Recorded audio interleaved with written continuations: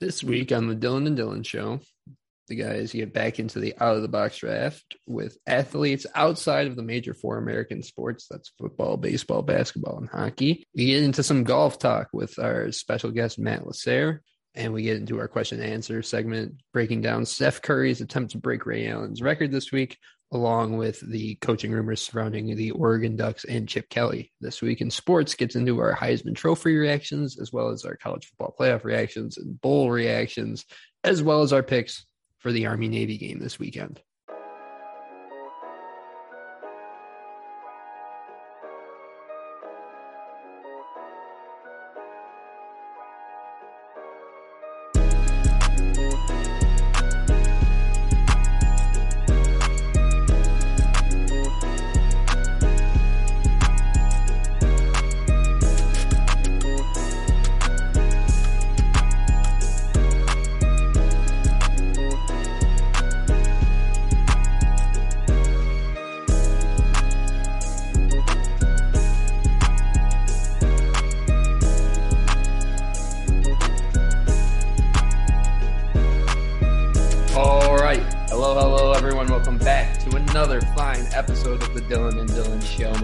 Jesperson back here again for another fine episode of the show this week. With me, as always, the Dylan in the Dylan and Dylan Show. That's Dylan Holt. Dylan, how are you doing, my man?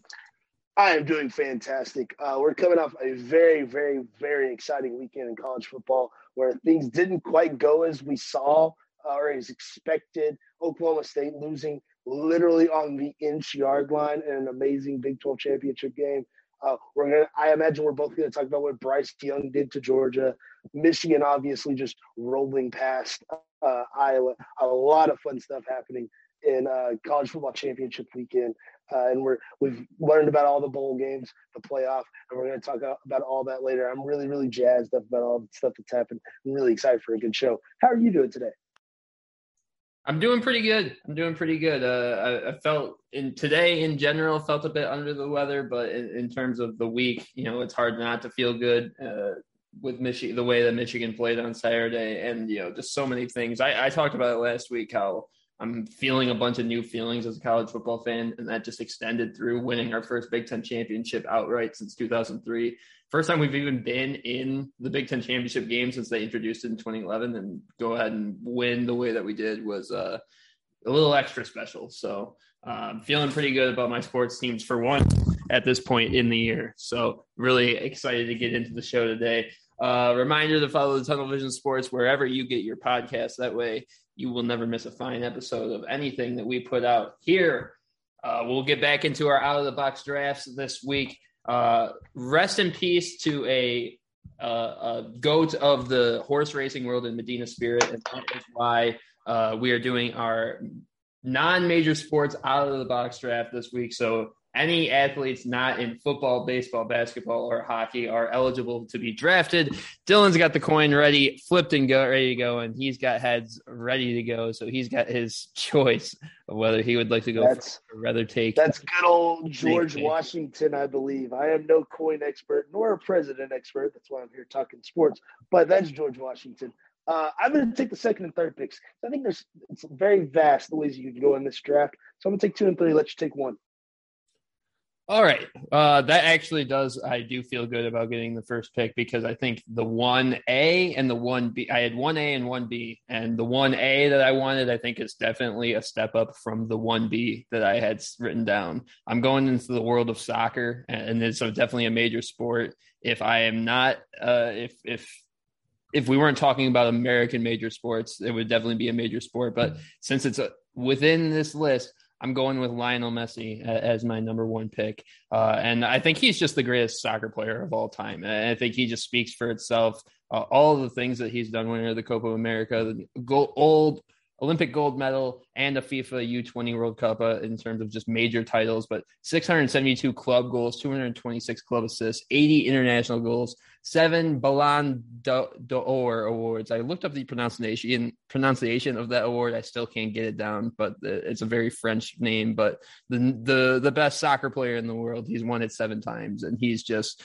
I think, the GOAT soccer, in my opinion. I think you can go back to some of the older soccer players, but definitely in our lifetime, I think Messi is number one by far. So happy to have him with my first pick. I'll throw it to you for your next two picks.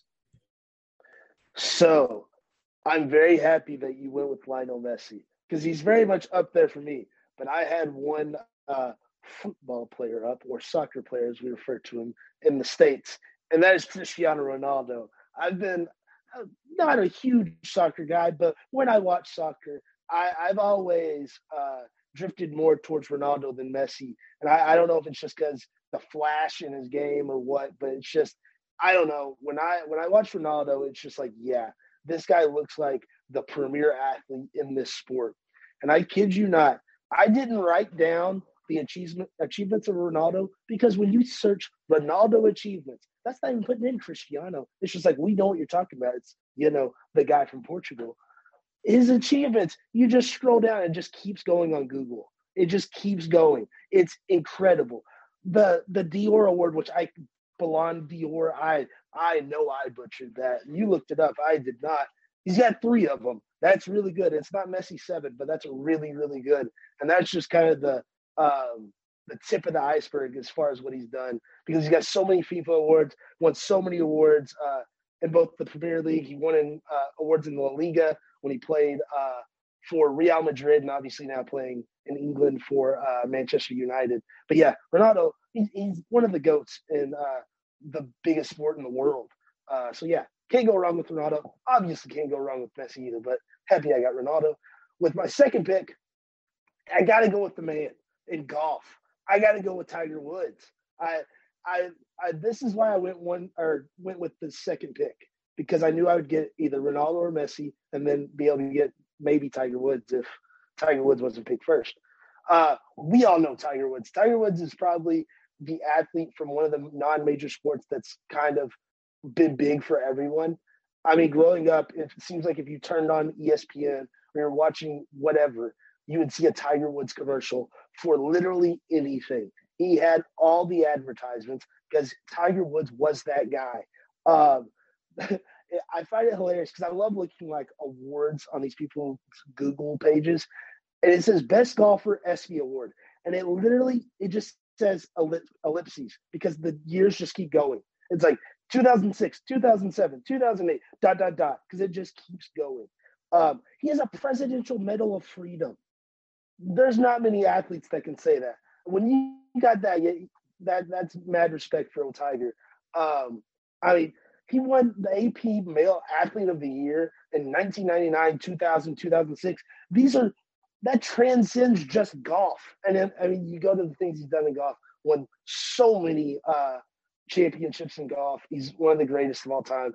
And we're going to talk about him a little later with Matt, because he's just that good. He's still in the news. He's making breaking news. Charlie Woods will probably be on this list one day when we're still doing the Dylan and Dylan show 20 years from now. But yeah, Cristiano Ronaldo, Tiger Woods, my first 2 picks. I'll throw it to you for your next 2 picks. Yeah, I'm glad you went Ronaldo too, because that was my 1B. That was, if you took Messi first, I was on Ronaldo 1B. I'm happy to know that I would have gotten Messi regardless. And then I will have to dip into my alternates because, of course, I had Tiger Woods on there. He transcends this list. I think he's one of the best guys. I just thought I had to get one of my soccer players up there. With my second pick, this is down the route of what inspired me to do this draft, because rest in peace, Medina Spirit, one of the Triple Crown winners. I'm going with the most dominant Triple Crown winner. I'm going back to Secretariat back in the day, and commonly considered the greatest racehorse of all time. But for people that don't know, and like, I didn't even know this either, the races, at least 2 of the 3 Triple Crown races that Secretariat raced are available on YouTube. You can go watch them, and you can go see how dominant Secretariat was. It's funny. It's funny to see how fast that horse was compared to the other ones. And I did not know this until I started researching it. Secretariat holds the track record at all 3 of the Triple Crown tracks. And no one's come within 2 seconds of its record at Belmont, which is the one that I watched right before this. And if you have a chance to go watch it, it's hilarious, because I also like the horse that comes in second is the second place, like it's the second fastest time at Belmont. And he just smoked him. Secretariat was just so far ahead. And I think It's widely considered that is the greatest racehorse of all time. And that was what inspired me to get this list together. So rest in peace, Medina Spirit. Rest in peace, Secretariat too, as well. But I'm happy to have it. I have Secretariat on my list. And then with my third pick, I'm going into the world of tennis. I'm going with the greatest tennis player in my lifetime. I think the greatest of all time, in Roger Federer. An amazing amount of things that he has done or is tied with another great tennis player with. He's got 20 Grand Slam singles titles, reached 31 Grand Slam finals, made 10 consecutive Grand Slam finals from 05 to 07. So like there was a time where every major tournament, Roger Federer was in the championship round.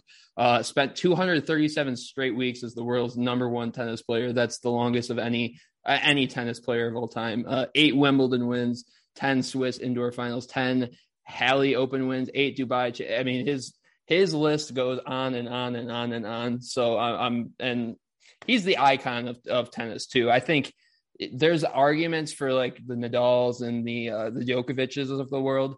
But when you think of tennis, like Federer comes up with that Rolex commercial and everything that he's done. So I'm happy to have Roger Federer join my list along with Secretariat. I'll throw it to you for your next couple picks.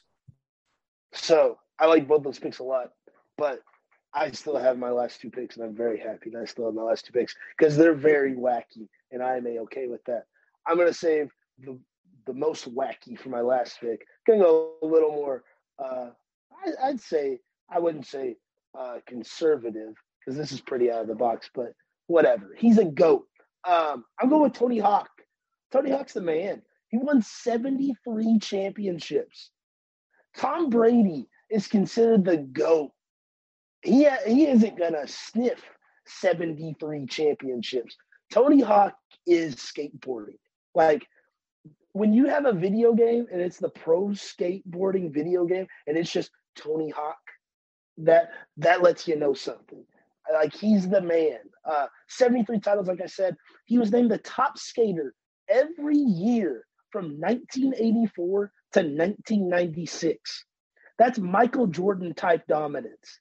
I mean, he's the Michael Jordan of skating, or Michael Jordan is the Tony Hawk of basketball. Because that might be how we should measure these things. Because Tony Hawk's straight up dominant in the world of skating. He's the man. He invented moves. Michael Jordan didn't invent things. He dunked from the free throw line, but he didn't invent dunking. He invented the ollie to Indy, the gymnast plant, the front side 540 rodeo flip, and the saran wrap. And I'm not even going to attempt to make you believe that I know what any of those things are, but I know they look really cool. And I know Tony Hawk made it look really cool because he's the man and he's the GOAT in the skateboarding world. And my last pick to go along with Tony Hawk, to go along with Cristiano Ronaldo, and to go along with my other pick, Tiger Woods. How did I forget Tiger Woods? To go along with Tiger Woods, Ronaldo, and oh my goodness, I'm going blank. Tony Hawk. Oh my God. Joey Chestnut, another GOAT. I mean, I got a GOAT in golf, the GOAT of skateboarding, and then the GOAT of competitive eating. A sport. It's no doubt a sport, and Joey Chestnut is the man in competitive eating.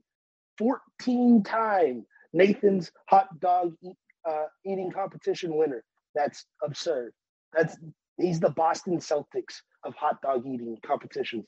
And he's a Kentuckian, little known fact.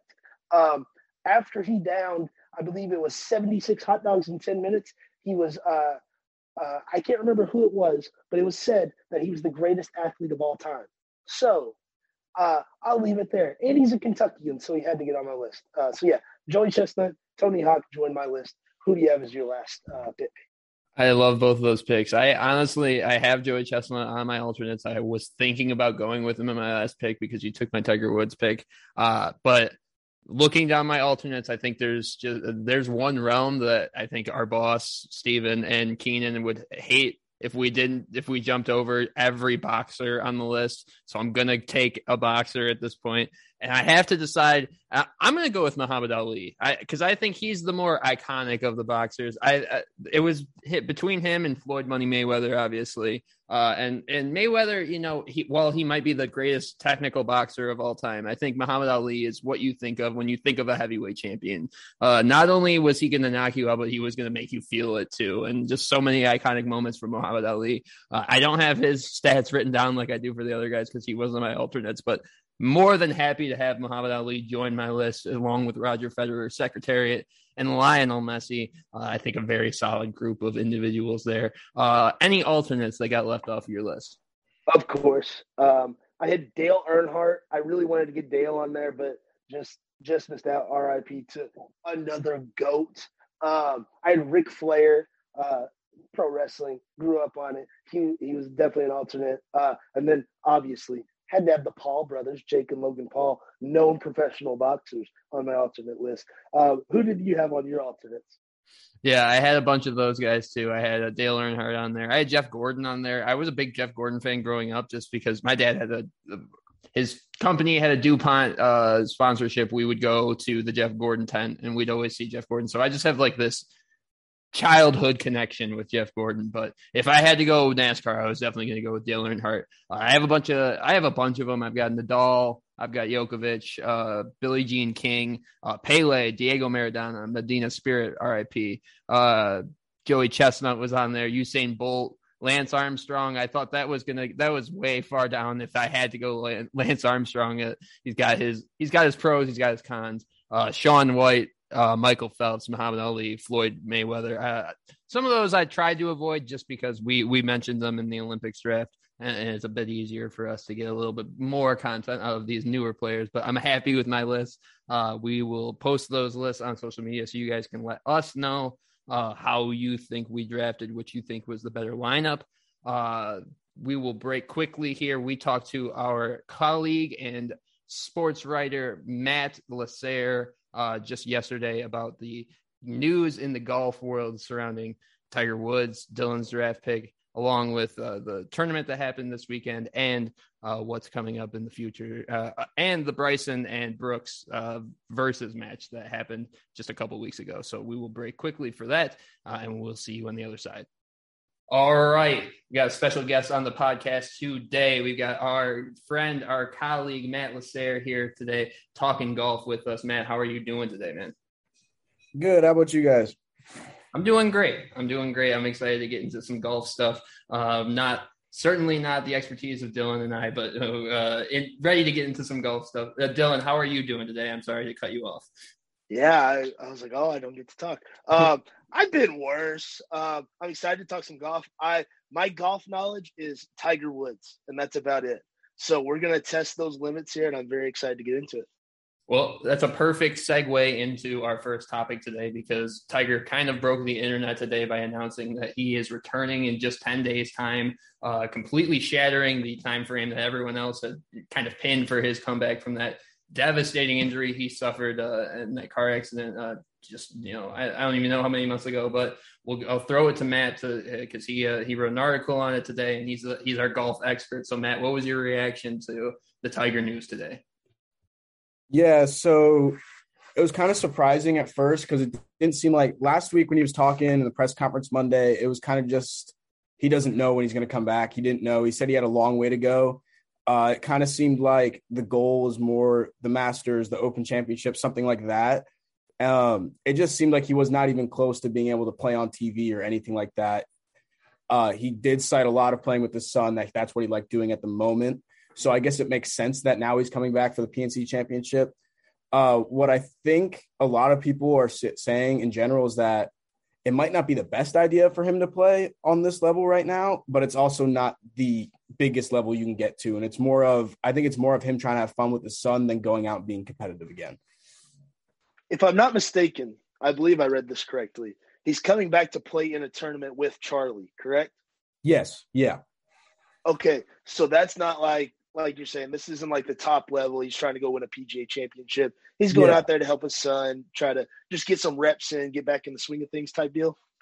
Yeah, I get it's not a big huge tournament. It's just a lot of for fun. I mean, you saw it a lot of over the years when like John Daly and his kid played, and that's when we would see him make headlines. Same thing happened. They played last year and Charlie stole the show. It wasn't even about Tiger. So I would expect to see that kind of the same thing, but maybe shift a little bit more towards Tiger's play because no one's seen him play since the car accident. So, but I just wouldn't, I think the golf world will focus too much on that when it's just, he's just going to try to have fun. He might not play his best, but we'll see how it goes. Yeah, I think there's a definite chance that people are going to be overanalyzing that swing and trying to see if his injuries are weighing on that swing or anything. I mean, that's just the nature of Tiger Woods, and especially with the nature of that injury, the way it was. Speaking of Tiger Woods, he was a big part of the tournament last weekend down in the Bahamas, the Hero World Challenge. I just wanted to see if you had any thoughts on that. Just a quick summary on what you saw there and what the PGA Tour looks like as a whole right now after that tournament.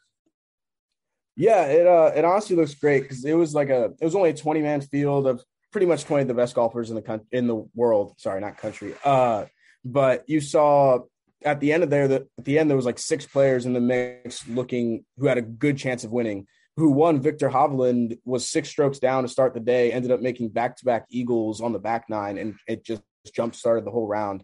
He kind of got lucky towards the end there. He ended with 2 bogeys in a row, but he was still able to pull off the 1-stroke win. What was surprising to me is Brooks Koepka played a lot better than he has in the last few weeks. He was leading going into the final round, but he shot 2 over on Sunday, which kind of pushed him back. Speaking of Brooks, I believe Dylan had a question about Brooks and Bryson DeChambeau. Yeah, we might as well get into it as you brought it up. So obviously the other big event in the golf world as of late was the match 2 of Bryson and Brooks going at it head to head. Kind of an interesting, different take on the match since they kind of actually don't like each other. Usually it's a kind of a friendly rivalry type thing. This felt like a real rivalry type thing and a different type of atmosphere for a golfing tournament like that. What were your thoughts on the match and how it all played out? Yeah, I mean, I think it was kind of fun to watch because, I mean, everyone was waiting for that all year ever since. I forget what tournament it was at, but when Brooks rolled his eyes at Bryson walking by and everyone thought that was hilarious and was like, man, we finally got some rivalry or something fun to hype up in golf that we hadn't had in a while. But I think what happened in general, obviously Brooks killed him. It wasn't even like Brooks blew him out of the water. But I think what happened was Bryson just loves to talk and loves to be on camera. It's not really used to that kind of all spotlight on him, to where if you were watching it, you saw Brooks was kind of quiet. He didn't talk that much. He just played. He would make comments after he made a big putt and it would be like, oh, well, he'd be like, see, you're not doing that, or something a little snarky like that and show the rivalry. But Bryson loved to get into the technical stuff. That's why we call him the golf scientist, but he just wouldn't stop talking about that. And it seemed like he was too focused on the cameras and talking and the TV aspect rather than actually playing. And I think that came back to bite him in the end. As someone very much on the outside, I know seeing that the very little I did, I was like, I'm very much Team Brooks. I was like, I do not like this Bryson DeChambeau fella. Like his name alone, I'm like, that guy sounds just like a jerk. And the things I saw, I was like, yeah, this guy sucks. And seeing what Brooks does, Brooks just seems like a common dude. And I was like, yeah, this is like the people's champion. Let's go Brooks Koepka. And of course, me knowing nothing about golf, I was like, all right, he's the guy now. Tiger's out, he's hurt. All right, I'll root for Brooks. That was my thought process as all that stuff was going on. I think it just comes full circle for me too, because like what we talked about with Tiger Woods, I think for a lot of us growing up, everyone talked about, well, how does golf reclaim like the hype that it had when Tiger was at his best? And it's a tough thing to just say because, golf really hasn't been that before other than when Tiger was like that. But you put a rivalry like this in front of people, and that's something that every sports fan can kind of connect with. I think everyone sees that and sees that it's legitimate and can go, okay, this is something real here. This is a rivalry I can get behind. It's something I can tune in to see, every week or every tournament.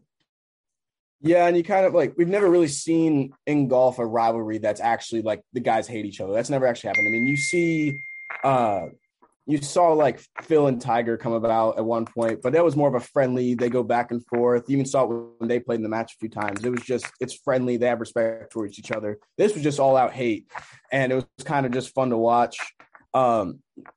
In general, again, just fun. And like Holt was saying, sorry, you're both Dylan. Can't just say Dylan. Like Brooks is kind of very relatable to where you see him when he's like playing, you just always see him. He's the guy you want to have a beer with, kind of stuff like that. He's always just out there having fun, doing his thing. He doesn't really care what other people do. Where Bryson's a lot of, I want to look good in the media. I want to make people like me. But in that sense, he makes a lot of people dislike him. So it hurts him at the same time. Like I was saying before, the cameras in general, I think, just hurt him. Yeah, piggybacking off what DJ said, it provides that rivalry. It's a spark. It's something like you said, golf hasn't had it. Tiger and Phil, it was more of a, we're both really good. It's not we hate each other. We're going to go all out. We're at the top of our sport. We're trying to make each other look bad almost. I want to be better than you, that type deal. That makes people want to tune in, find out who's actually better, who can back up their game. And that stuff is just so much fun. It's what makes sports just so great. It's what makes us watch, what makes us sit here and talk about it at 6:42 on a Wednesday. That's what it's all about. And I absolutely love it so much. And that's from a guy that could care just not any more less about golf. I think I've played golf like 3 times in my life, and I have never done well. Like I got done playing, I was like, all right, never again. And then I get drug out there again. I'm like, all right, this time I want to be Tiger Woods. I never am Tiger Woods, and it's very disappointing. But yeah, I'm not going to rant about that though. I've enjoyed my golf talk. I think I'm on the outside as well as Dylan Holt, but I don't play much. But I think I'm on the brink. I'm one of those dudes that's on the precipice of like, hey, that looks like fun. I know a lot of my friends are out getting their golf on all the time, and it's like I need that competitiveness ever since I've given up, sports competing in actual sports in my life. So I enjoy it. I enjoy dipping my toes in every once in a while, and hey. You might see me getting into it a lot more in depth here pretty quickly. Matt, do you have any final thoughts, any wrap up thoughts before you go? I have one more question. Okay, go for it. Okay, so me and DJ talked about this a few weeks ago. We've seen a lot of celebrity boxing getting bigger and bigger with the Jake Paul stuff, Logan Paul stuff. My question for you is, would it be a better lane for these celebrities or even pro athletes? Because we've seen it with Peyton Manning, Tom Brady, to go to the golf course, settle it on the greens instead of the boxing ring. Have celebrity golf or celebrity boxing? Because I'm fine with either, but I want to hear your take. I think it depends on the age and the area. So if you're talking Brady and Peyton, that's obviously golf. They're not going in the ring and they're not going to beat each other up because they're probably already beat up from playing so many years. But could you imagine Peyton would Manning and Tom Brady in a boxing ring? Oh my God. Money wise, the boxing would probably make so much more money. You put it in the middle of Vegas and MGM Grand and you just get it. Just imagine the celebrities you'd see on the sidelines for that. It'd be the biggest thing ever. Yeah. Manning Brady won MGM Grand. That'd be insane. It would be. It would be. It's just all how you look at it. Realistically, it'd be golf for that, but like in general, that would be huge. Yeah, I think if you're looking for like the better athletic competition, it would probably be golf.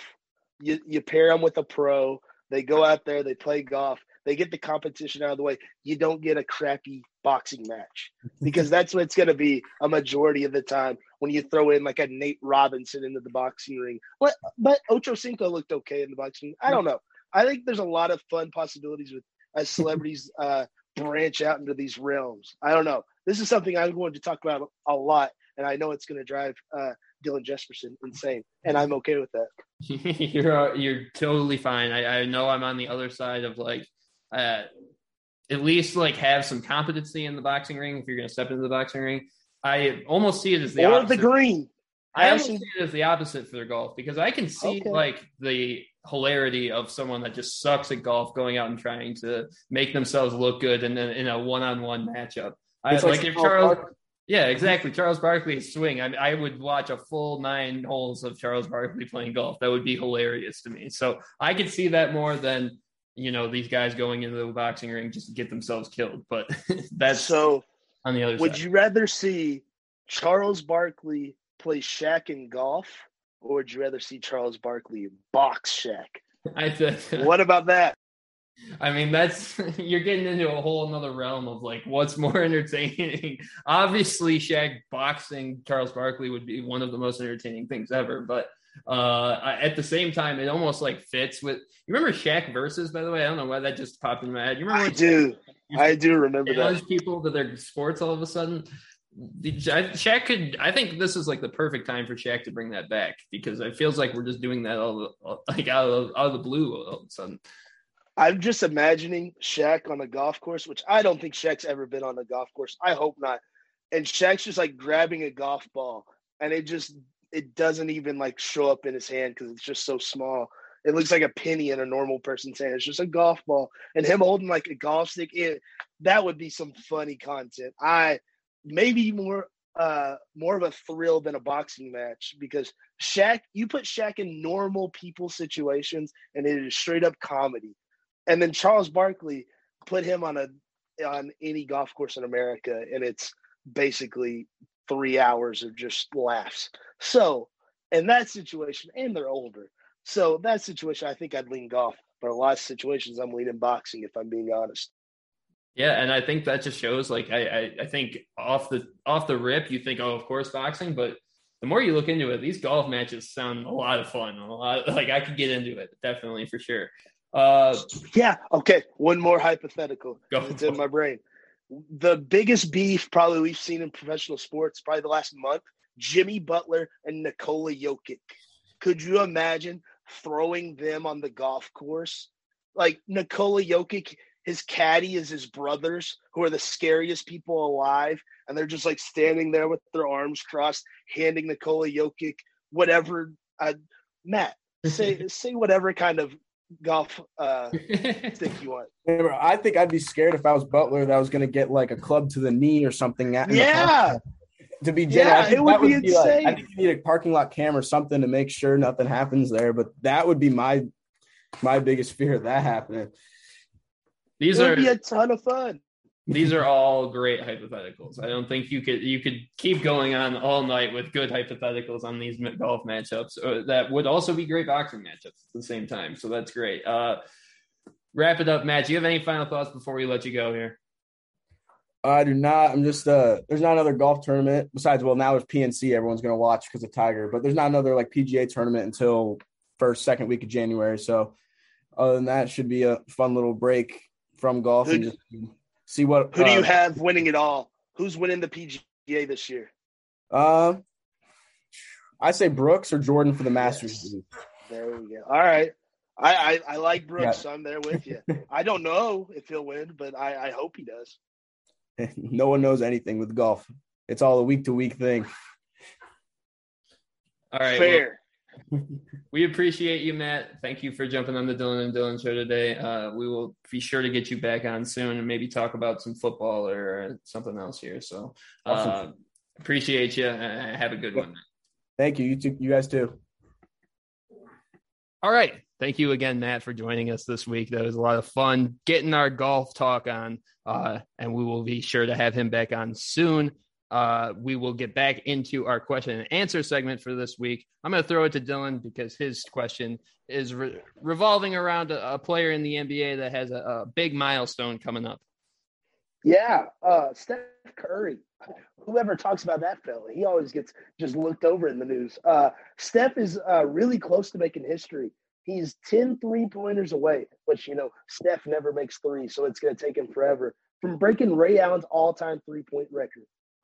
Ray obviously made a bajillion. It's 2,900 something. I don't know the exact number. Steph's going to break it either Saturday against Philadelphia, which 10 is not very feasible for him to make in that game against Philadelphia, or he'll break it early next week. My question is this something like Steph's going to play we think for a while now, like knock on wood. Hopefully Steph plays for a good little while more. Is this Steph's going to like run away with this record? This is something that's going to join like unbreakable records. I want your take on that, and then maybe I'll ask you about some of the other unbreakable records. Yeah, I think the obvious answer is most likely yes. I don't think there's going to be that many. Like Steph is clearly the best shooter we've seen ever in the history of the league, and the way that he has just torched Ray Allen's record at this point is something to behold. Because I think Ray Allen was a special type 3-point shooter, and Steph is just.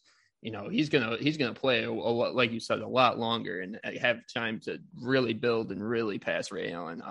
But the thing is like when Ray Allen retired, I thought that record was also unbreakable at the time, because at the time I was like, well, there'll never be another star player who's also built so much around the 3-point game the way that Ray Allen was. His shot was so pure. And then there was this new Steph Curry type of built around the 3-point shot, where that's literally his offense, and one of the best teams of all time built their franchise around him. So while I don't know if there'll ever be anyone as talented as Steph that will be able to do it, that will be able to really sniff that record. But I think there will be more players built like Steph Curry. We've already seen like the Trae Youngs of the world come into the league and kind of take on that kind of Steph Curry shooter role where he kind of changes the game. I think Steph's a great player. Obviously, he's one of the best of all time and the best shooter of all time. But it doesn't take like a LeBron type talent to do what Steph does. You can be a 6'1" type player and be a really, really good shooter if you put the time and effort in. Now, Steph's a one of a kind type shooter, and I don't know. I think that's what really sets it apart. Will there ever be someone as talented, like just as gifted from birth at shooting, that also puts all that work in and has all of the right pieces to make all of that happen? I don't know if we'll ever see that again. But I think just the way Steph has played, there's going to be people that kind of just combat him just because he's created so many Steph Curry-like players in his wake. What do you think about it, though? So I hope not. I hope this is Steph's record. I hope he just creates like an unbreakable number, whatever he does. Like I hope Steph plays for a long time. Like I think Steph has the game where he could play like well into his 40s if he wants to, because right now he's not a spot up shooter. He's going to make it his own shot, doing whatever. If Steph can elongate his career just by becoming a spot up shooter, coming off the bench, being like a JJ Redick type player. Steph Curry taking a JJ Redick type role is terrifying for any team, but that's down the road. Steph Curry is still Steph Curry. But I think Steph has inspired a new generation of basketball where you've got all these kids, and they're becoming teenagers now, that have this mentality of, I want the ball in my hand. I want to dribble. I want to have these dribble moves, cross people up, shoot a three. And, I mean, you can see it like LaMelo Ball very much is influenced by what Steph's done. LaMelo is not near the shooter that Steph is. LaMelo will never be the shooter Steph is, but you can see the influence there. You said Trae Young, 1,000%. Trae Young is just little Steph Curry. He's just always going to be, that comparison is always going to be there. But I think, I just hope when it's looked back at and Steph has this incredible amount of three-pointers made, whatever it is, 4,000 or whatever it ends up being, I hope they look at it like kids 60 years from now, they're like, that's not real. Like, how did he do that? Like, when we look at Wilt Chamberlain records, they're like, he didn't average 50.4 points per game. There's no shot. They made that up. Like, what are we talking about? Like, oh, Wilt played against plumbers. They're going to be like, yeah, Steph Curry played against, like, CPAs. Like, he was playing against John Concar from the Grizzlies. That's not a real NBA player. Like that, I want those kind of arguments to be made, because that's very much not the case. It wasn't the case with Wilt either. Wilt was just a freak of nature. But I think that kind of stuff just adds to it. And I really want that to be how it goes down, because Steph deserves it. He's the best shooter ever, and he's earned that respect. And if someone can outdo him, hey, good for you. But I think Steph has earned that title after so many years of three-point shot being a thing. And it goes from, it's kind of a natural progression to it. It went from Reggie Miller to Ray Allen, and then Steph is just, he's got it all. He's got what Reggie did so well, got what Ray did so well, and then you just got Steph Curry, who does it all. But there's one record I want to ask about. I'm not going to go down my long list. One record, I'm going back to Wilt Chamberlain. 100 points in a game. Do you think that will ever be done? In the NBA, probably not. I mean, we've seen it happen in college a couple times now. But Yeah. I can't see unless it's really just like a game where someone really doesn't care, like a team really doesn't care. They've got a star that really wants to try to break the record, and they just because that's the only way. I mean, that's what they did with Wilt too. And I don't know the stories I've read of that game is just they fed him the ball every time they went down the floor, and they just went up. And Wilt also happened to he was not a great free throw shooter in his career, but also happened to hit like 70-80% of his free throws that day. So it was like a special mix of just like insane type and we'll just never there will never be a type of Wilt Chamberlain ever again in the NBA. You can't be that good at basketball again. Yeah, I agree. Wilt was I remember Wilt was incredible, obviously. I remember reading it was an article somewhere. I can't remember what website. It was an interview it was someone that knew Wilt or was around Wilt back in the day, and they're like, Wilt was an alien. They were fully convinced Wilt was not from this world, and that's the kind of guy that you're talking about. A guy that's 7 foot tall when human beings were not that tall then. That's kind of a new thing. People are getting taller. Science shows us that. And he was just going out there playing against 6'9" guys and just dunking on them, making layups, making them look like fools. And it just made Wilt so special because he was so much bigger and he was so good. A couple weeks ago, or it's probably been a couple months ago now, a video went viral on Twitter. They took Wilt's old highlights and they I don't even know what the word would be. They high defed them. They got them in 4K and they got them in color. Remastered them. Remastered. Yeah, that's the word I was looking for. Remastered. And it kind of made you realize this guy was real. It's not just black and white made up. Like that Wilt Chamberlain was actually out there for the Sixers and the Warriors and the Lakers just being a menace to NBA defenses. And it's like, okay, it all happened. I'm in. Wilt Chamberlain's awesome. All right. And he's one of the best of all time. That's the thing about Wilt, which I'm not going to go down that rabbit hole. He does not get the respect he deserves on like the top 10 list. You look at all the records and be like, well, it's Michael Jordan and LeBron, maybe Kareem.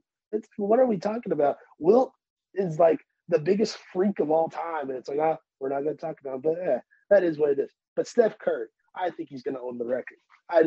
Many rabbit holes were just gone down. But yeah. I think bringing it full circle too, I think that's what it will take to break a record like Steph is going to set is like a game-changing type player where he's like 7'2" and also does what Steph Curry does, where he's literally unblockable from behind the 3-point line, but also can shoot at Steph's rate. That's like the only thing I can think of. Giannis's son. That's what it is. Yeah. Give it 18 years.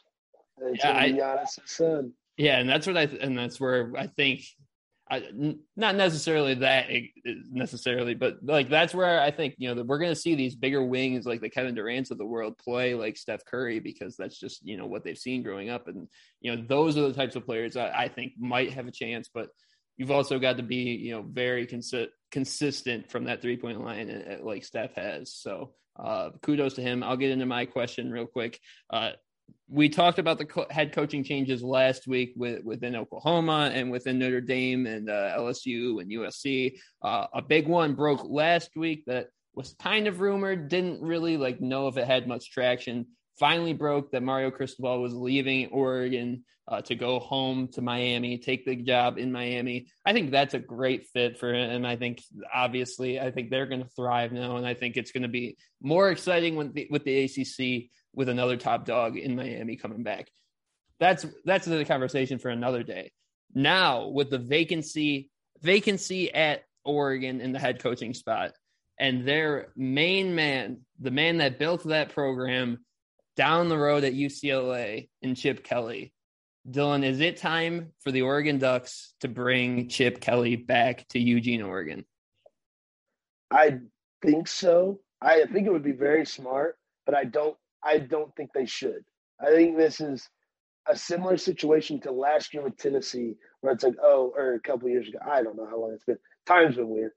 With Lane Kiffin, it's like, do we the Lane Kiffin and Tennessee situation was much different than what happened with Chip Kelly in Oregon. Chip went to the NFL. All that happened. We know the whole story. It didn't work out.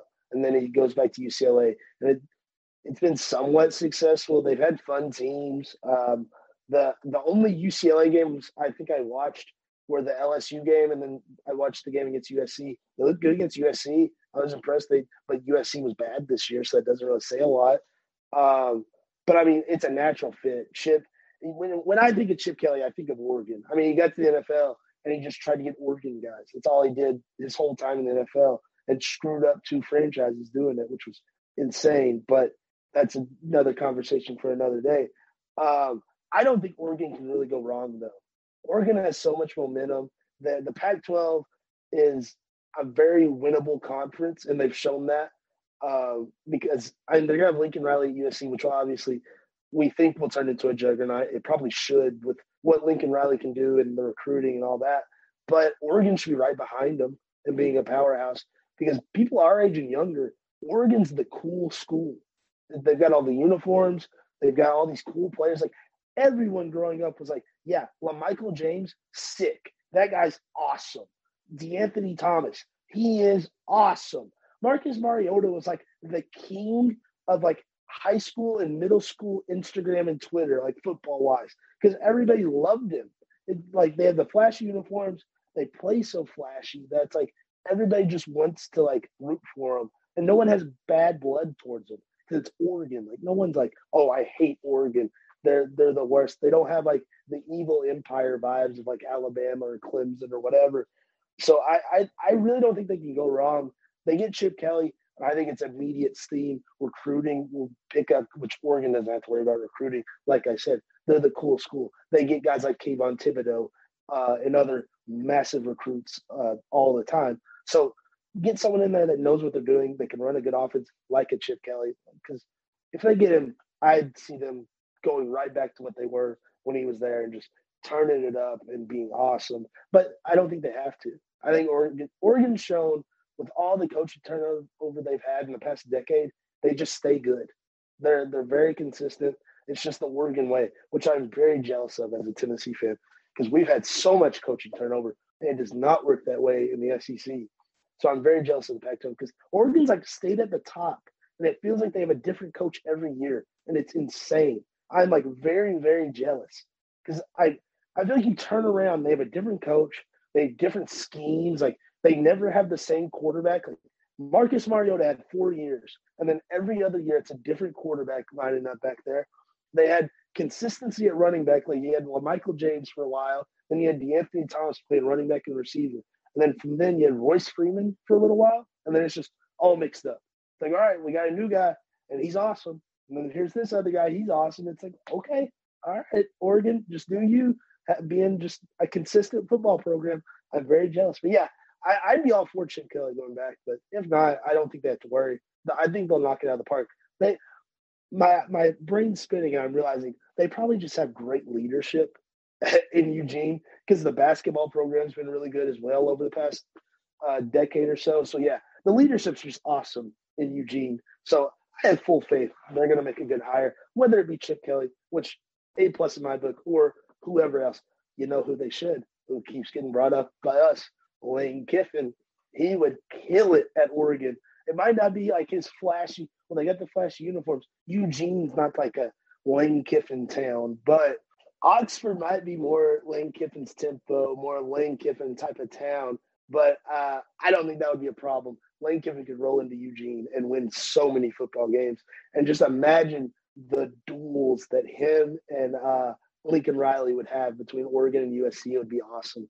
So, yeah, I'm excited to see who they hire. And like I said, I don't think it really matters. They could bring in Chip Kelly. They could bring in whoever. It'll be fun to watch. Do you think they should bring back Chip, or they can just see where the chips fall?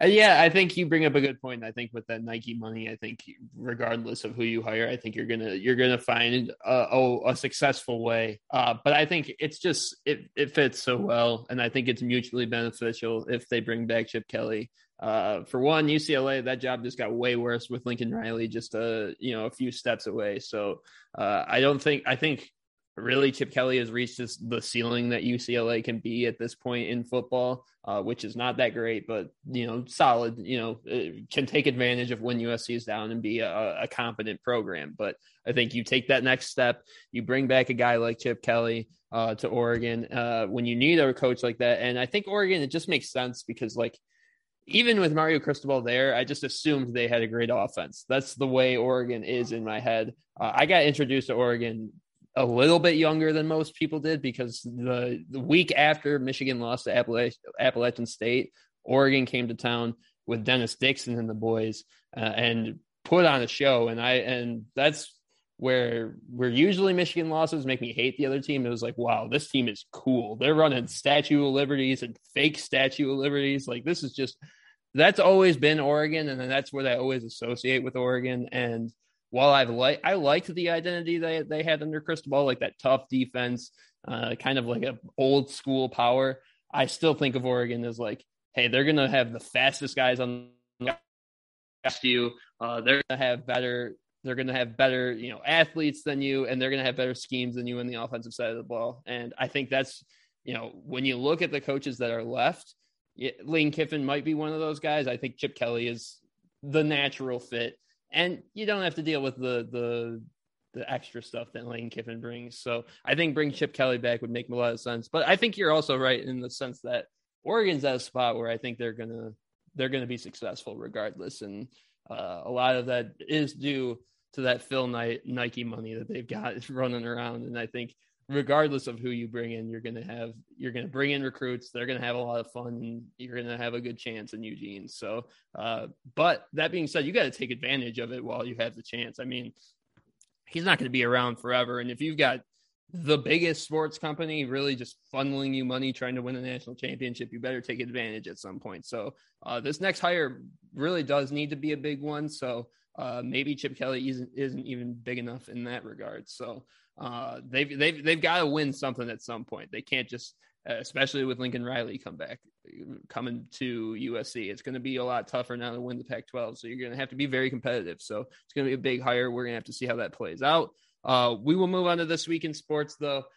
We got some college football reactions to get into. We'll start with the individual award, the Heisman Trophy, as the finalists were announced earlier this week. We've got Bryce Young out of Alabama, C.J. Stroud from Ohio State, Aiden Hutchinson from Michigan, and Kenny Pickett from Pittsburgh. I want to get, Dylan, your reactions to those finalist lists, anyone you think you left off the list, and then who's your favorite going into the New York ceremony coming this weekend, right, on Saturday? Yeah, Saturday night. I don't think anyone got left off that should have been on there. I mean, Hendon Hooker should have been on there, but he was, they were never going to put him on there, trying to keep him down. I get it. It's the man, all that. My favorite is 1,000% Kenny Pickett, but he's not going to win. That's my favorite because I don't like. Well, Aiden's fine. I'm fine with Aiden Hutchinson. The other guys, I don't like CJ or Bryce Young, but Bryce Young's going to win it. He won that Heisman. He didn't have a Heisman moment. He had a Heisman quarter, and it was the second quarter against Georgia in the SEC championship.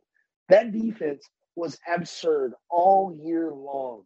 And Bryce Young in Alabama was like, word, we're going to go out there and embarrass these fools on the biggest stage Georgia's been on all year. And the first quarter, Georgia defense looked all right. That second quarter, Bryce Young, Jameson Williams took over. And they did what they've done all year to everybody and just put up points. Bryce Young broke the SEC championship passing record. And that was a record set by Mac Jones last year for Alabama. So kudos to them. Alabama's very much gone away from their defense to win championships. And they're like, oh, we're just going to score 1 million points, which not a terrible strategy when you can get literally all the best players. But yeah, I think Bryce setting that record against the Georgia defense that had been hyped up like it was the 84 Bears, that seals it for him. But yeah, Kenny Pickett's my favorite. That fake slide was awesome. And there are people that are like, that should be outlawed. And I'm like, well, it wasn't in the rule books then, so it's fun. And that could have been his Heisman moment. But it won't be because they're going to give it to Bryce Young and they're going to tickle the fancy of Alabama and all the big companies. But Kenny Pickett's my guy. So I'm hoping Kenny Pickett will be in Nashville. This time next year would be cool. Backing up Ryan Tannehill. That would be awesome. Learn from him. Become the Titan starter because Kenny Pickett's good at football. Yeah. Kenny Pickett, I think, is like the favorite of the little guys. In terms of left off the list, I brought that up because Twitter was ablaze. At least my Twitter was ablaze when the finalists got announced, because I think I have more Michigan State fans than you do probably on your feed. 1,000%. I don't think I have any. Right.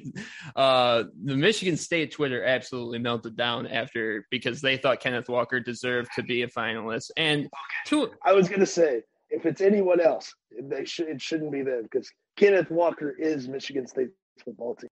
Yeah, and to an extent, I agree. And obviously, I saw firsthand what Kenneth Walker can do, because his best game was against Michigan. And one of, if not the only reason that Michigan State won that game was the performance that Kenneth Walker had that day. I thought it was just, welcome to the world of the Heisman Trophy voting Michigan State fans, that you just are now figuring out that, hey, sometimes the best player doesn't win the Heisman Trophy. Do you think the best player is always a quarterback 9 times out of 10?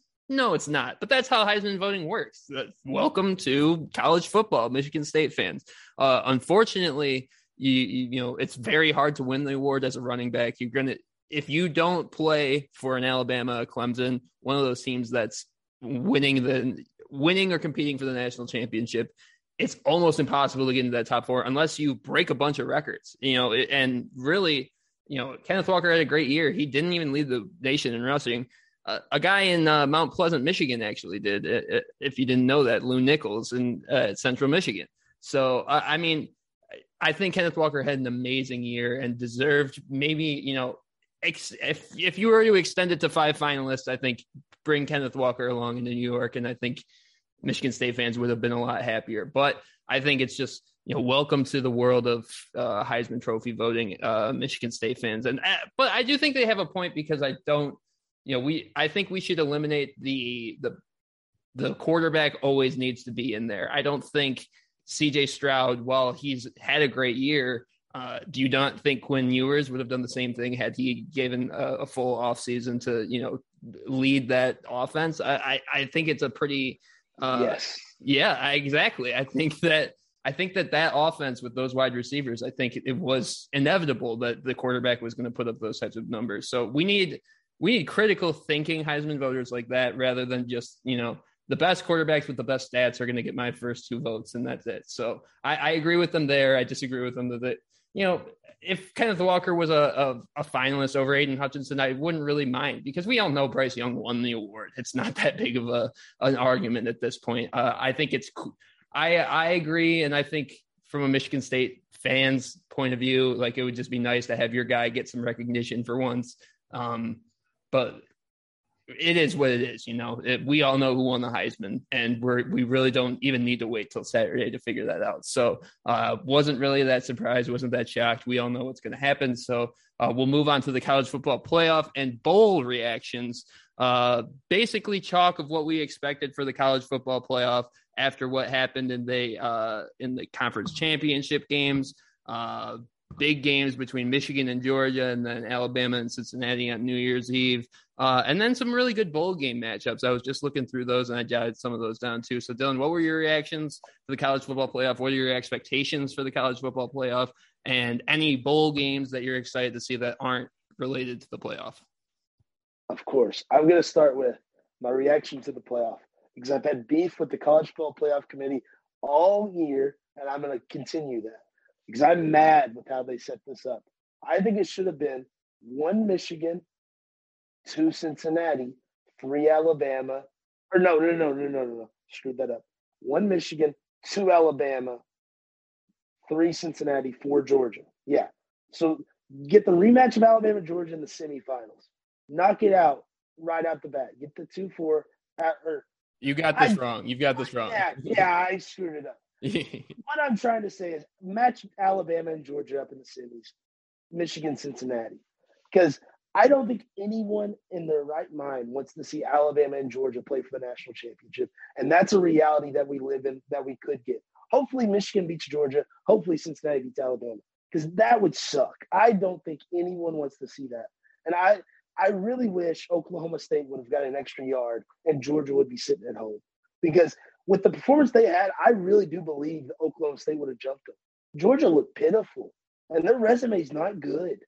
Their best win is Kentucky or Tennessee, and that's not good. Kentucky's okay.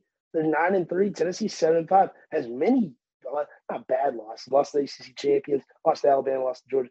Whatever. It's not a great resume for Georgia. Is what I'm trying to say. So I think there could have been an argument they wouldn't have been left out. But my perfect world, I just wish they would have got the rematch out of the way because I'm scared we're going to live in a dark reality where we get that all SEC national championship, and that sucks. I do not want to see that at all. But not focusing on that. We've got a lot of really good bowl matchups, and I'm really excited for them. The real national championship is on December 30th in Nashville, Tennessee. The Music City Bowl pitting Purdue against the Tennessee Volunteers. It's the real national championship. It's what everybody's been saying. The two best teams in the country going at it. The black and gold of Purdue, the orange and white of Tennessee. It's going to be an amazing matchup. I cannot wait to be there in person to watch Hendon Hooker go at it with David Bell from Purdue. It's going to be an awesome game. Cannot wait for it. But besides that game, there's a few more games that I've asterisks on the list. The Gasparilla Bowl, one that some people might not be like when they're getting ready for bowl season. It's like, all right, the Gasparilla Bowl, I got to check that one out. It's UCF in Florida. Like, great job by whoever decided to match those teams up together because I think it's something everyone's wanted to see for a long time. Florida, they ended the season really cold, but they're definitely going to get fired up. The Billy Napier's in Gainesville now. He's going to have I don't know that he'll be in charge for the bowl game. I assume not. It'll be an interim of some sort. They're going to be fired up as they get under a new era in Florida. But Gus Malzahn and UCF are going to be fired up. They think Florida belongs to UCF. They've thought that for a long time now. So that's going to be really, really fun to see kind of the pride of Florida go at it because all those teams are kind of down while UCF's been in a renaissance of football in Orlando. Houston Auburn's going to be a good game. I really believe that. Auburn's a team we've talked about a lot. That's just weird. Like, you never know what you're going to get out of Auburn. Houston's good, too. So are we going to get the good Auburn that comes to play against a good Houston team? Does Auburn go and just come out flat because they don't have Bo Nix? We don't know. We saw a good Auburn or a good Bo Nix-less Auburn team against Alabama in the Iron Bowl. Are we going to get the same thing against Houston in the Birmingham Bowl? I don't know. I'm excited to see because Auburn's so weird. It's just wackiness you get from them. Chip Kelly's UCLA team against NC State in the Holiday Bowl. Is it a tryout for Oregon? Who knows? That could get a quality win for Chip Kelly under his belt because NC State was good. They beat Clemson, who turned out to be good, even though no one talked about them all year. They kind of slid under the radar. They're like, we lost our games, but we're still pretty good. 9-3, finished 19th ranked. And then the last one I'm going to talk about, the Alamo Bowl, Oregon against Oklahoma. Both teams lost their head coaches, and it's kind of like who's going to go out there and kind of play for their. It's kind of like the pride of the school, kind of, because the direction of the programs might not be really. We don't know. Oregon, we don't know who their head coach is. Oklahoma, obviously, it's said it's going to be Brett Venables from Clemson, but a lot of question marks between those two programs after two really good years for both teams. 10-3 for Oregon, 10-2 for Oklahoma. So that's a really fun one. And then one more. I said that was my last one, but the Peach Bowl, Pittsburgh, Michigan State. Good God, that's gonna we talked about the ACC championship being 1 million points, and it was. The Peach Bowl is going to be 1 million points. Kenneth Walker is going to have 7 touchdowns, and Kenny Pickett is going to tear that defense apart. And it's going to be a lot of fun to watch because that's just going to be the Kenny Bowl. Kenny Pickett and Kenny Walker. That one's going to be a lot of fun. That one's definitely circled. But yeah, lots of fun matchups outside the college football playoff. And obviously the college football playoff is going to be awesome. What matchups are you looking forward to? And your reactions to the selections and Michigan being in all this? Yeah, it's like I said, as a college football fan for my entire life, I'm having so many new feelings. Michigan winning the Big Ten championship is a brand new feeling. We had never even been to the Big Ten title game. Now, I'm going to go through Christmas time and our season's not over. We still have meaningful games to play down the road, which is just absolutely mind blowing to me.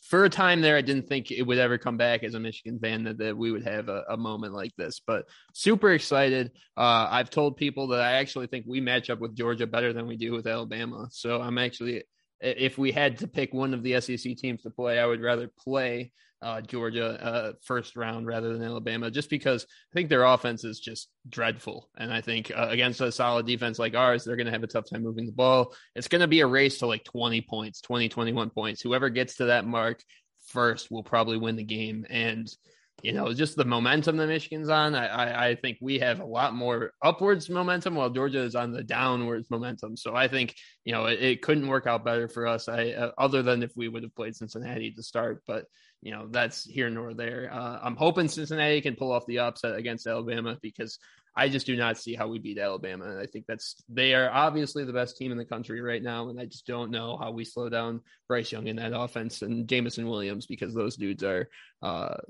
something special. So I'm hoping for an upset there. But yeah, it's a lot less fun too when the committee just it's really just picking matchups. We all knew what the four teams were after we needed more chaos. And I think it would have been a lot more fun had, Alabama lost to Georgia in that SEC title game, or if, something else would have happened. I'm glad it wasn't Oklahoma State literally had one more inch. It was an inch. It was so close. That was a crazy game. That was one of the best endings of any college or conference championship game that I saw last weekend. That was a lot of fun. I hated that ending so much because I caught so many strays, because every account on Twitter was like, oh, it's like the Titans in the Super Bowl. Remember when that happened? It's like, yeah, we know. We get it. Like, you don't have to tell us. That's hilarious. I didn't even think about that. I didn't see that, but that is hilarious. Yeah, I'm excited. I think, Alabama's still the clear favorite, but at this point, it's like we're playing with house money. Like, why not us? Why can't we just go on and win two more games, I think? And I heard it said this week, if Michigan goes on to beat Georgia and then beat Alabama and win a national championship, would that be the most impressive national championship you've seen? To go beat Ohio State in the last week of the regular season, destroy an Iowa team, and then go beat a prolific, the crowned best defense of all time, and then crowned best offense of all time. If we went on to beat both of those teams, would that be the most impressive national championship, at least of the college football playoff era? Very reactionary. Yes. I think so. I'm trying to think. I'm thinking back. I think Ohio State has the other one with Cardell Jones. Yeah. On their third string quarterback. But I still think you beat an Ohio State team with three probably Hall of Fame wide receivers, and then you've got an all-time defense in Georgia, and then the eventual Heisman winner in Bryce Young and Jamison Williams, in the dynasty that Alabama is. If we win all three of those games, I think you can go down and say that's like the best, most impressive, especially starting the year unranked. That's take all those factors in. I think it is one of the most impressive, but you got to get that done. And bouncing back after losing to Michigan State. Mm-hmm. Yeah, it'd be really impressive. Yeah. Because the Michigan State game wasn't early in the season. It was later on. Yeah. Yeah, I think it would be right up there with the most impressive performances. And you got to give Jim Harbaugh a ton of credit for what he's done this year. Especially, there was times even this year when we talked about him being on the hot seat. So it's wild to think about where we're at right now. I'm looking forward to a ton of bowl games, and you mentioned a few of them. The Peach Bowl between MSU and Pitt, I think that's going to be just a ton of fun. 50 plus points from both teams. I think 100 plus points totals. Take the over in that one for sure. And then the Gasparilla Bowl, I thought the Florida UCF matchup is going to be really interesting, because Florida kind of has to take that seriously. It's like usually in those types of bowl games, if it was a Michigan or something, we wouldn't take that seriously. But if we got matched up with Central Michigan or Eastern Michigan, then it's like, okay, we can't lose that game. We seriously cannot lose that game. So I think that made that much more important to those kids at Florida. So that'll be a lot of fun. Speaking of Central Michigan, I'm really excited for the Arizona Bowl, the Barstool Sports Arizona Bowl between Central Michigan and Boise State. I think that's going to be a lot of fun. Two teams very similar. And like I said earlier, Lou Nichols, the leading rusher in the NCAA this year. And not many people know that. He's going to be a lot of fun to watch. Keep your eye out on that. I also have the Frisco Bowl written down, UTSA versus San Diego State. Probably the two best group of 5 teams not named Cincinnati are matching up and going at it. And that's one of those early games. So I think that's going to be a lot of fun. Only 3 losses between the two of those programs. So going to be a lot of fun there. The Rose Bowl between Ohio State and Utah. I think that's like a perfect matchup. Utah is going to try to run it down their throat just like Michigan did. And we're going to see what Ohio State is. It's been the first time I've been able to be tuned into the Ohio State media because I'm trying to see it. Usually they're so good I don't want to hear them gloating, but we finally beat them and they're in a bad spot right now. So I've been trying to see this is a turning point in their program. They're expecting a lot of changes on that defensive side of the ball. Obviously, they just hired the defensive coordinator from Oklahoma State. It's going to be a big turning point if Utah runs all over them again, like Oregon and Michigan did. There's going to be a lot of unhappy Buckeye fans in Columbus. And I'm loving seeing the reactions from Columbus because it's just the overreaction you would expect from a team like Ohio State. They do not know how to handle a loss to Michigan. They cannot stand the fact that we're in the playoff right now. And I'm just loving every minute of it. And yeah, those are the ones that I'm looking forward to the most. So I think number one, though, that Peach Bowl is going to be a lot of fun. I don't want to give Michigan State a ton of credit, but you got 2 basically, I think will be top 5 Heisman finalists in vote getting in Kenneth Walker and Kenny Pickett. And it's going to be a lot of offense, not a lot of defense played. So we're going to have a lot of fun watching that one. It's going to be a fun bowl experience, and we've got something fun planned for you guys. We'll get into that probably next week. So we'll jump into that next week, but we'll move forward with our last picks of the year. We said that last week was going to be our last picks of the conference championship games. We couldn't leave Army and Navy out this week, so we have to give our picks on the Army-Navy game coming this weekend. The only college football game coming this Saturday, the classic rivalry matchup between the 2 military schools. Dylan, who do you like between Army and Navy? I'm going to go with, and this is no analysis at all, but I always go with Army over Navy. My brother is in the Army National Guard, so it's obvious a natural. Have to root for Army. It's always kind of been the thing. And Army has played really good in these games lately. They're 8-3 this year. They're on a great stretch the last few years, and Navy hasn't had the best year of 3-8. But yeah, I always pick Army. Gotta kind of rep Hunter Holt in the Army National Guard. So yeah, go Army, beat Navy. Who you got in this one? Yeah, I got to pick Army. And when Army is good, I got to pick Army. I think a lot of people are going to forget that dominance that Navy had when we were growing up. Navy football over Army football for a long time was just as dominant as Ohio State over Michigan. It was like every year Navy's going to win, and it's going to be pretty easy because they're way better. Now all of a sudden Army's good. I got to pick Army. I don't have those ties that you do. My grandpa was an Air Force vet, so I'm more of an Air Force guy when those military schools end up playing each other. Army-Navy is more just a fun thing for me. I get to watch those teams go at it. I'm picking Army. It seems like the smart pick this year. But you never know. I think that's the great thing about that rivalry. It truly is. The records do not matter. Either team could get a win at any time, whichever one of those triple option offenses is working better on that day. So that's going to be a lot of fun to look out for. That's going to do it from us here at the Dylan Show this week. Dylan, do you have any final thoughts before we go? I do. 2 things. The Titans made a huge signing today. They claimed Zach Cunningham off the waivers from Houston. That he's a stud. I did not expect that at all. He fell to the Titans. Houston cut him the other day. He obviously knows Vrabel. He knows the system. Vrabel was the DC in Houston a few years ago before coming to Tennessee. He feels a huge hole for the Titans if they have it linebacker. Very, very excited to have Zach Cunningham in Nashville. Excited to see the impact he makes as the Titans trying to get back on the winning side, get back in the playoffs as everybody gets healthy. And then 2, tomorrow night in Memphis, Tennessee, the Ja Morant Bowl, the Ja Morant Special, however you want to say it. Murray State travels to Memphis to play the Tigers. Memphis hasn't had the best season like many people have thought with Jalen Duran and Amani Bates.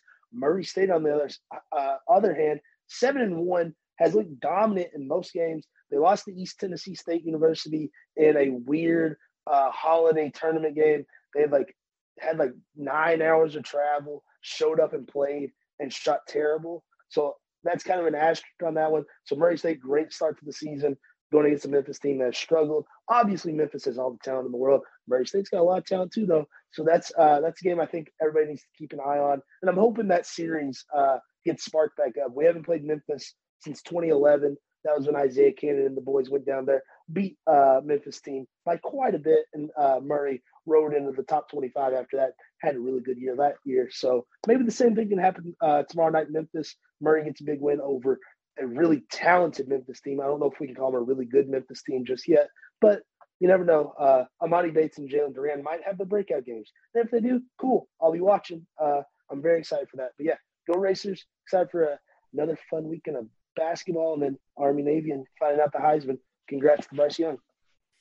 All right. The awesome stuff there. Yep. I'm excited for an awesome weekend too. Shout out to the Lions for getting their first win last weekend. Dan Campbell getting his first win as a head coach. I've talked a lot of junk about the Lions, so I got to give them credit when they do get their first win of the season. And I'm just excited for that Army-Navy game, and excited to, get is this the first weekend where they start playing pro games on Saturdays? Oh, it might be. It might be. I'm not certain. Don't quote me on that. We should know that, but I don't know that off the top of my head. But if it is, it's going to be fun once that actually starts happening, and then we can get into bowl season. No, it's on. It's tonight or last night when you're listening. You're right. Thursday night football, and then last Sunday, and then you got Monday.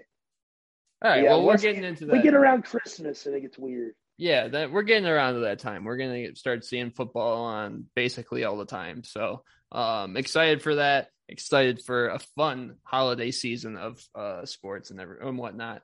That's going to do it from us here at the Dylan and Dylan Show. You can find Tunnel Vision Sports on Instagram, Twitter, and TikTok at _TV Sports, Facebook and LinkedIn at Tunnel Vision Sports, and on the web at www.tvsportsmag.com. And you can find us at Dylan Dylan Show on Twitter and Instagram. That is going to do it from us. Have a great week, great weekend. Stay safe out there, and we will meet you here next week. See you later, everyone.